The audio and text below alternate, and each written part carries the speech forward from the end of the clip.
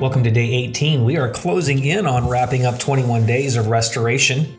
And today's title is Strengthened for Life, Strengthened for War. Here's our scripture, Isaiah 58:11. And the Lord will continually guide you and satisfy your desire in scorched places and give strength to your bones. That's where we'll key in today. And you will be like a watered garden and a spring of water whose waters do not fail. God wants to give strength to your bones, he says. He says, and I will give strength to your bones. What exactly does it mean when God says he wants to give strength to your bones? So your bones are the structure upon which your body lives. We know that. Life literally comes from your bones. Did you know that blood is created within your bones? The very marrow of your bones is critical to your immune system.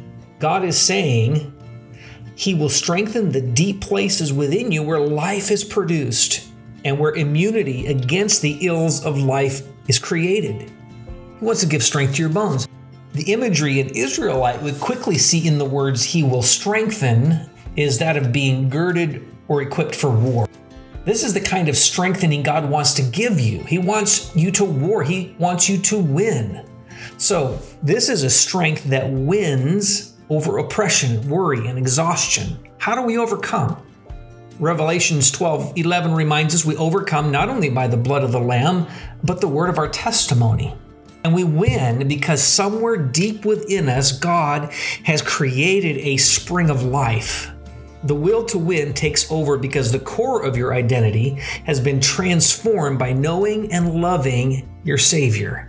Isaiah beautifully introduces us to this when he says, behold, God is my salvation. I will trust and not be afraid.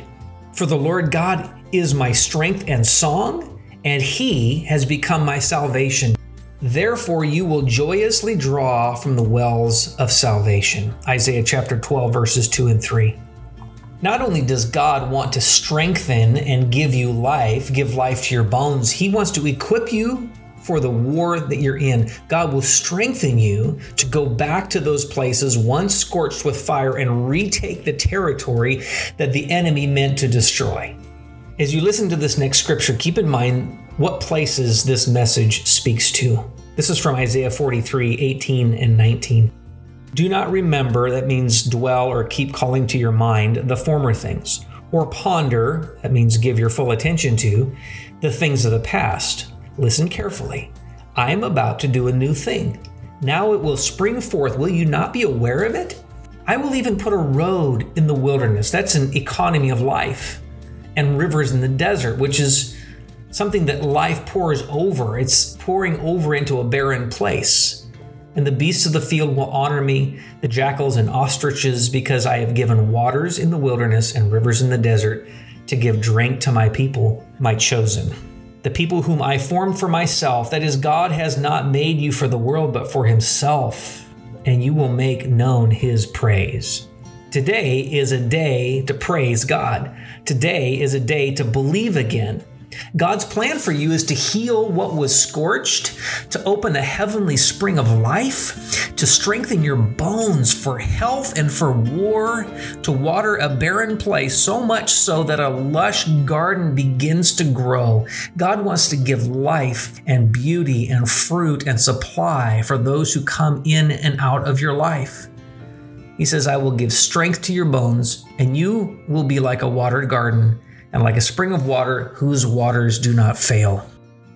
God, thank you that you want to work at the deepest level of our life, in our very bones, the place where our blood is created and our immunity is strengthened. God, spiritually give us life and give us an immunity against the tactics and the wiles of the devil, of the enemy of our life. And God, I pray that you begin to pour waters onto people's hearts and their minds and their soul, that there would begin to be life that would spring forth, and they would become like a well-watered, beautiful, lush garden.